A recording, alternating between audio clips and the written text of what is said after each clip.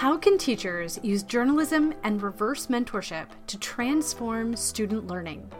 Today on the show, I am joined by Dr. Ed Madison to explore this question. I'm your host, Celeste Kirsch, and we are Teaching Tomorrow.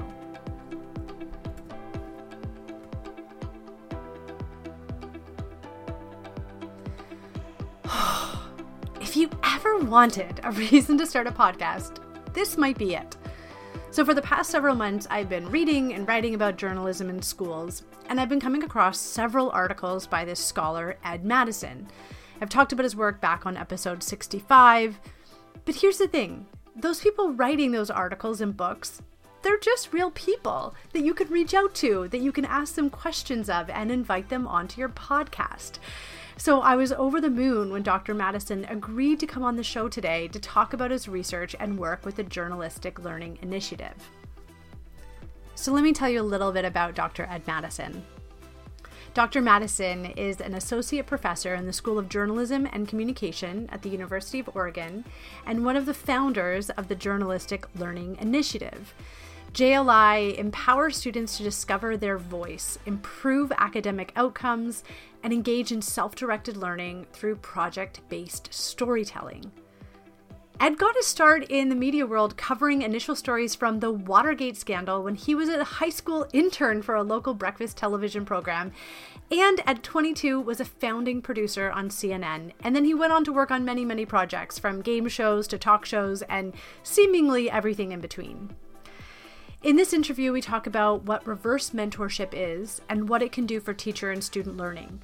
We get into some of the challenges and opportunities with teaching young people responsible communication on social media and the ever-changing landscape of student press. If you work with young people, if you care about media literacy, if you're curious about non-traditional models for teacher learning, this is an important episode to listen to. I am so excited to share this conversation with you. Let's get right into it. Ed Madison, you are a big figure in the world of scholastic journalism and media education. I've been reading and citing your writing over and over again this term, so it is truly an honor and a privilege to get to speak with you today. Welcome to the show. Thank you. I'm pleased to be here. I'd love to start with your story. You got an early start in media as a high school student intern. At 22, you became a founding producer for CNN.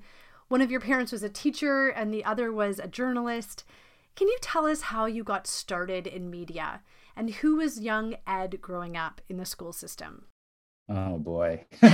Well, as you mentioned, my mom taught like 4th and 5th grade, and my dad was a trailblazing journalist. He was actually the first African-American to join the editorial staff of the Chicago Tribune, like back in 1961. So he covered the civil rights movement. He knew Dr. King.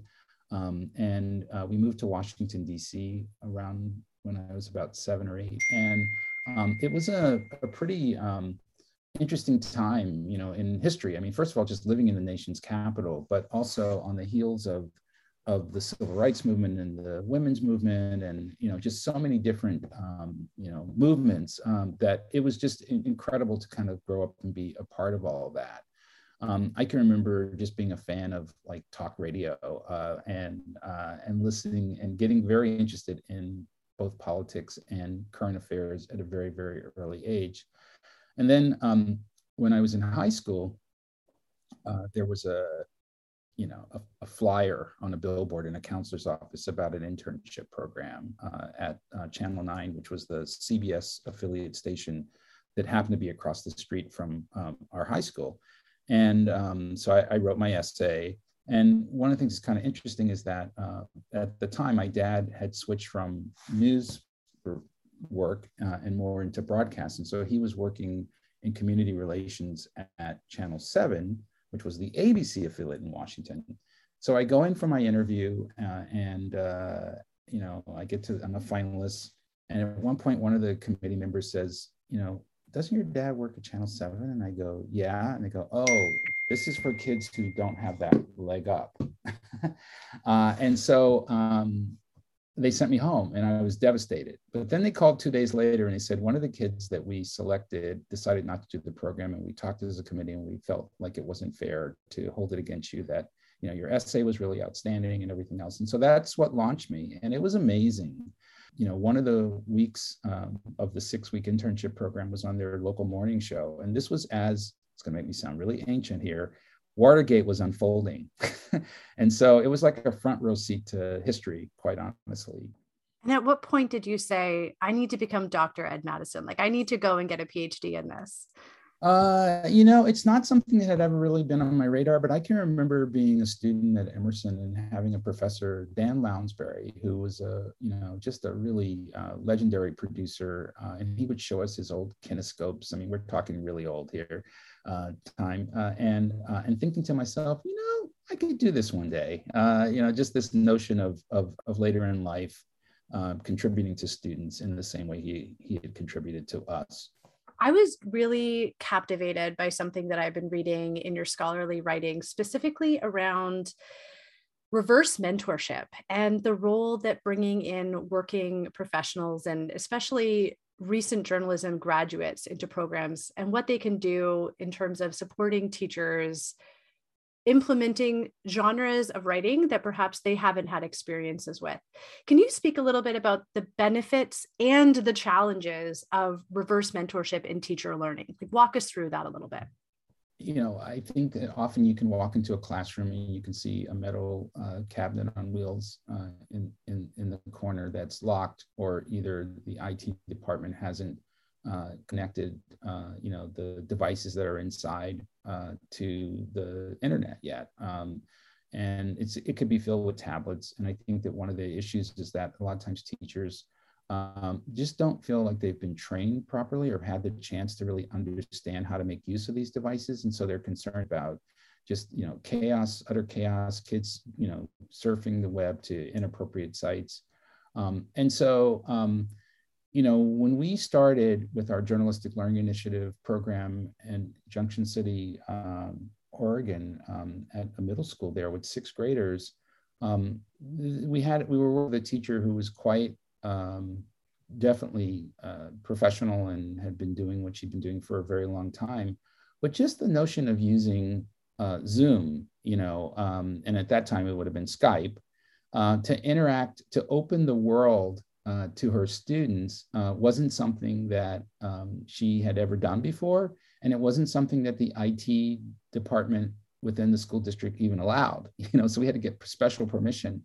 But if you think about rural school students, and particularly middle school students in high school, but middle school, their access to field trips is somewhat limited. There just aren't necessarily that many opportunities and resources. So as part of our program, we would bring in a recent graduate who's a millennial, and who is savvy about how to use these technologies and can assist and support the teacher in how to make the best use of them.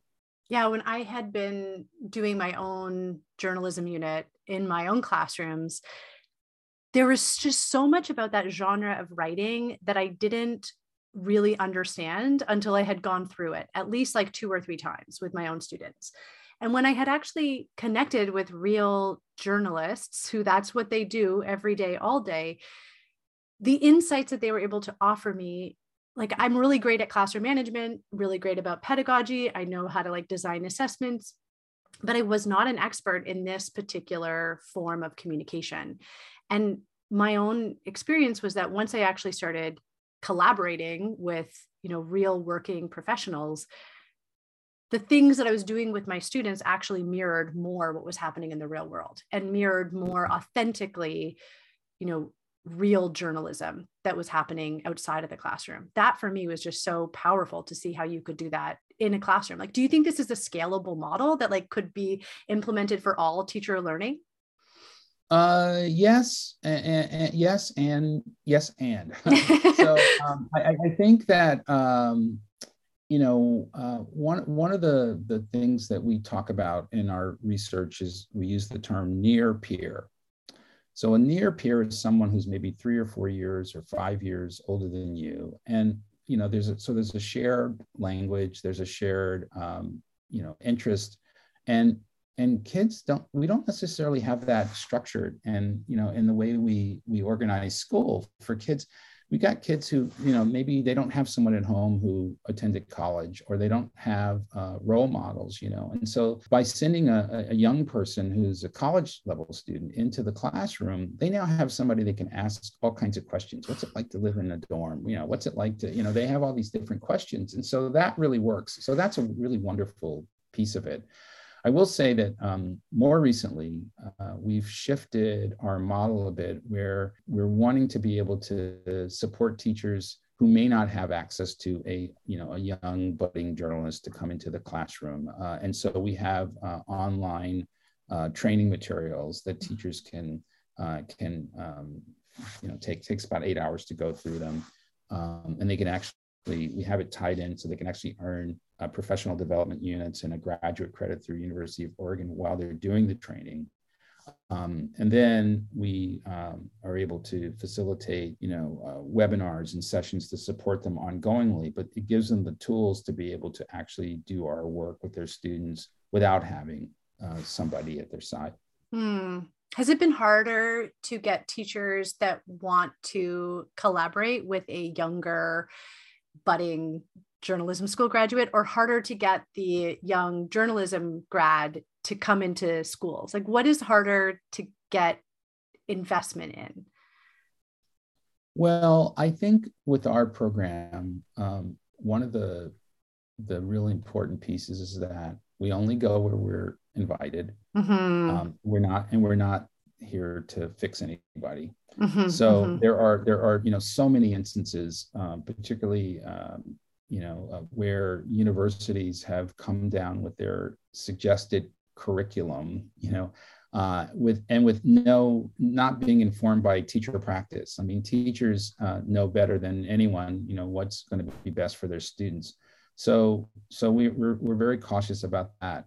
In terms of your question, inevitably the young people that are attracted to our work at the college level are people who had a great experience in college, in high school journalism, and they just, they love the idea of being able to pass that on to the next generation of students. The way that model was designed was that, so you finish your senior year, maybe you've graduated, and maybe you want to work 20 hours a week, while you're still building your portfolio, and it almost becomes almost like a half of a gap year while you're transitioning into your full-time, professional career, to be able to, be of service to a classroom of students and a teacher.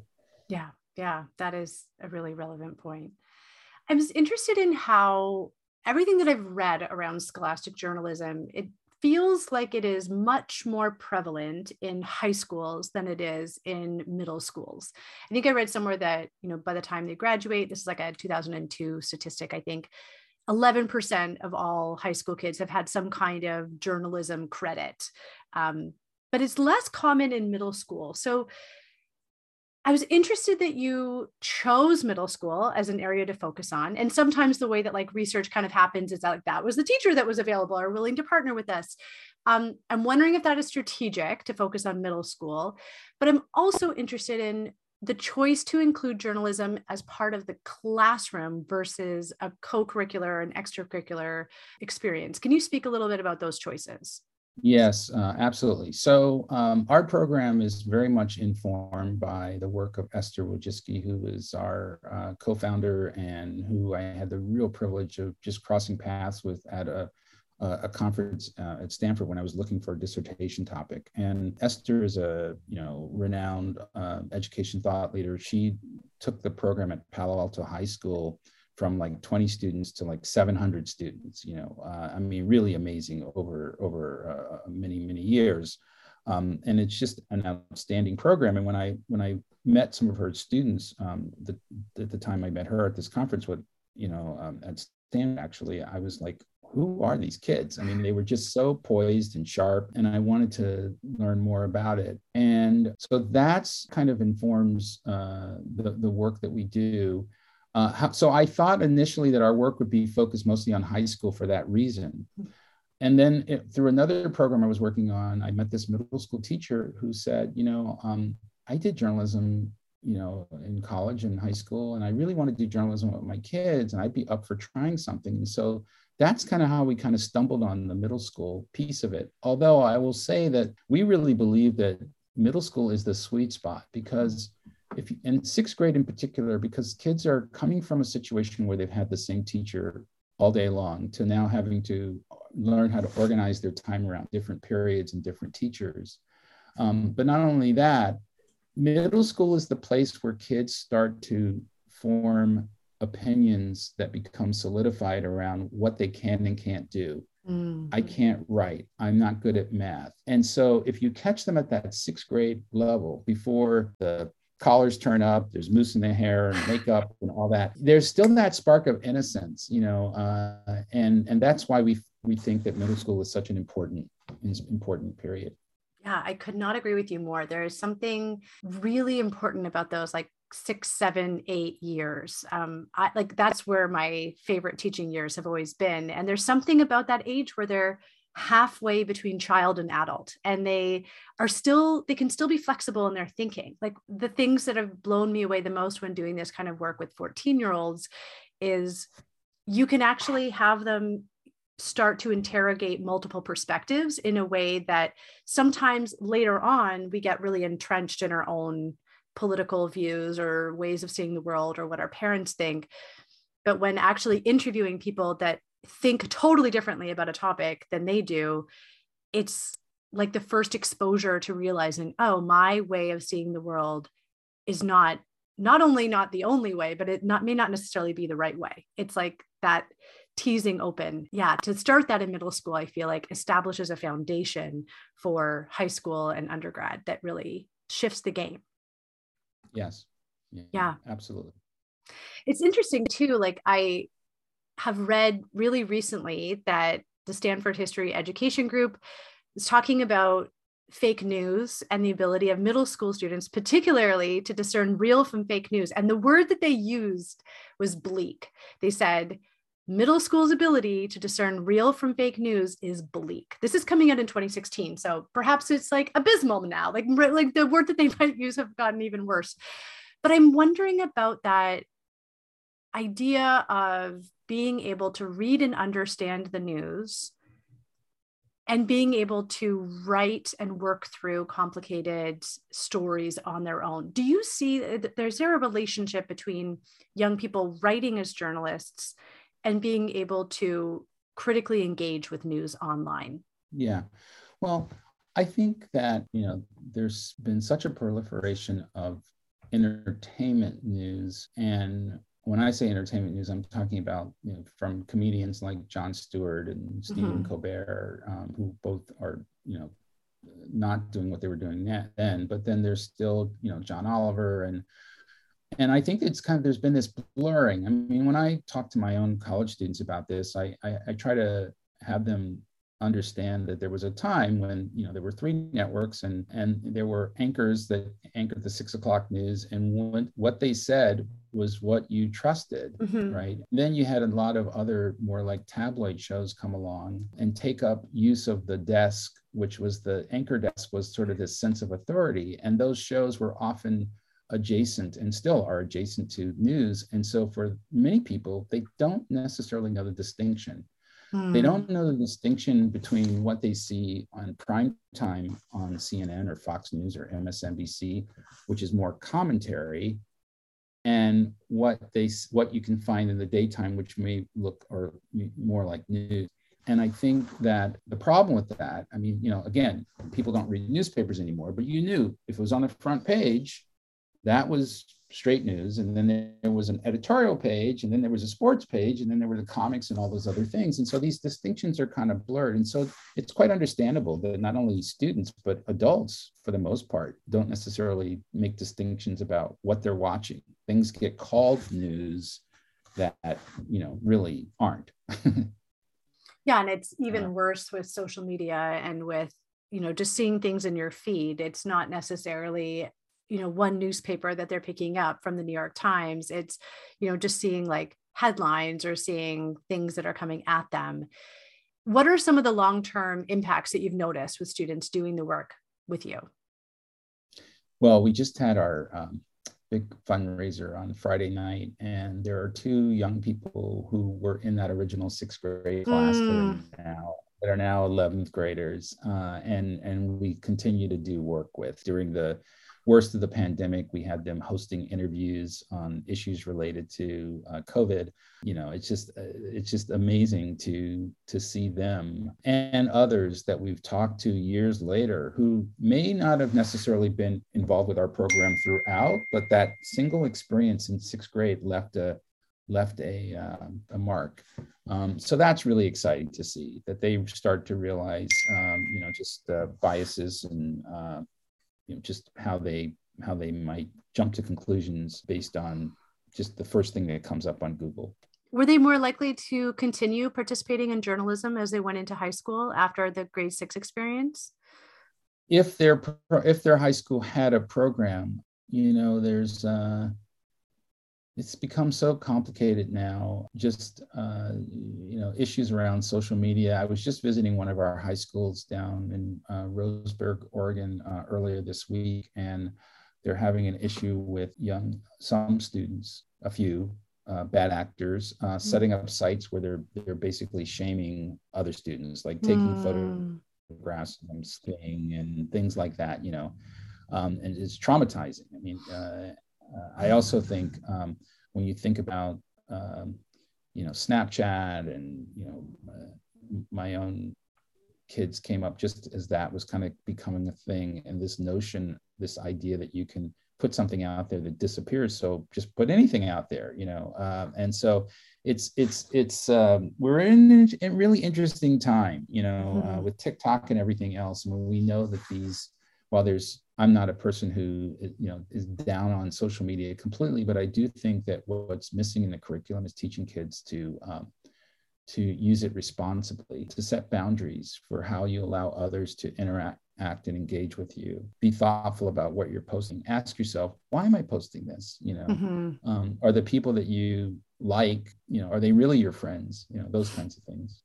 There was an article that I read, and I'll put the link for it in the show notes, about a group of high school kids who had posted an article on their school's online newspaper. And they got a tremendous amount of backlash from it. There was actually, people in the community that were writing in, the person that they were writing about in the article were writing in, and it turned into this social media storm, essentially. And what I was struck about that was that, it was responsibly reported, they were actually doing it under the guidance of their mentors. So it wasn't things that were just posted online flippantly. But they were going through that online discourse with teachers mentoring them and with teachers kind of modeling that. Because I think the social media space for young people is often with the absence of adults kind of mentoring them and guiding them. How do you deal with this? How do you work with somebody who's posting troll-like comments on your page? Do you think students who are posting critically online about things in their community, do you think that there is space for adults to mentor them through that process? If they're actually reporting about things and posting it in social media spaces, but then they get backlash for it, or there's a social media firestorm that erupts from that, is there space for adults to mentor students through that process? Because real journalists go through that all the time. Well, we definitely, this is key to our central program right now. So the central program, Journalistic Learning Initiative, is facilitating now is something called Effective Communicators. That's the name of the course, and it's a 10-week, 45 lesson materials that teachers, and it's intentionally designed to be embedded into the English language arts curriculum. So not a standalone, to address a question you asked earlier, not an elective, not an extracurricular activity, but something that we think is essential.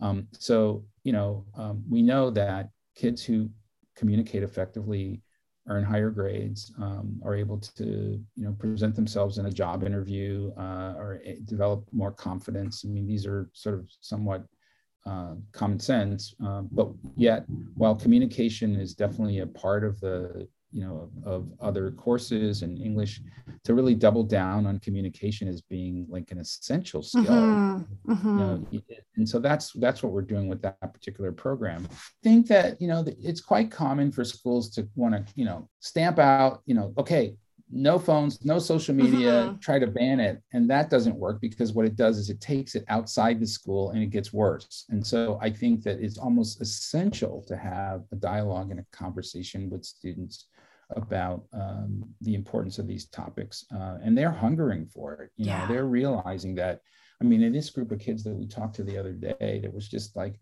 they were expressing concerns about what it's like, the anxiety or the how anxious they get when if they don't know where their phone is, like, oh my God, where is it? And just also the way in which they feel that they actually have to present themselves publicly through and pose.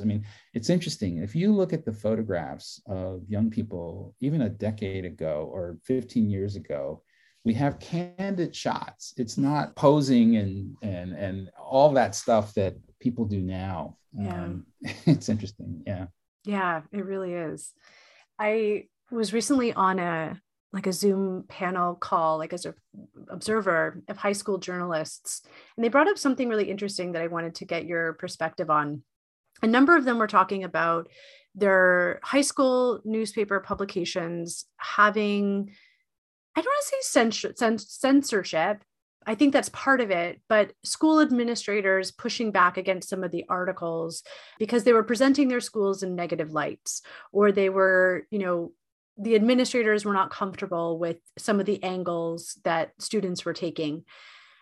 In your experience working with student journalists, have you noted any tensions in terms of students writing about things that present schools in a not so great light, or the pushback that sometimes school institutions have? Because journalism is really about a democratic institution, and schools are not democratic. At their very nature, they're not set up to be that way. Have you noticed any tension there? Well, so in the US, there was a Hazelwood decision, which is a Supreme Court decision that basically allowed censorship of student journalism. Now, there are about, I'm going to guess, I think about 8 or 9, maybe 10 states that have anti-Hazelwood legislation, which in California and Oregon being 2 of those states, which basically protect free speech for student journalists.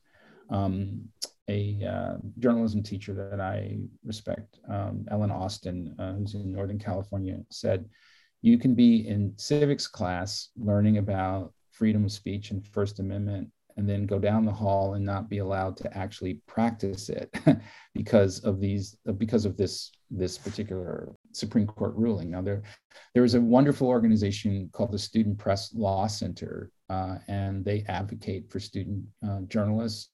They actually even have a hotline you can call if you feel that if something's being censored unfairly.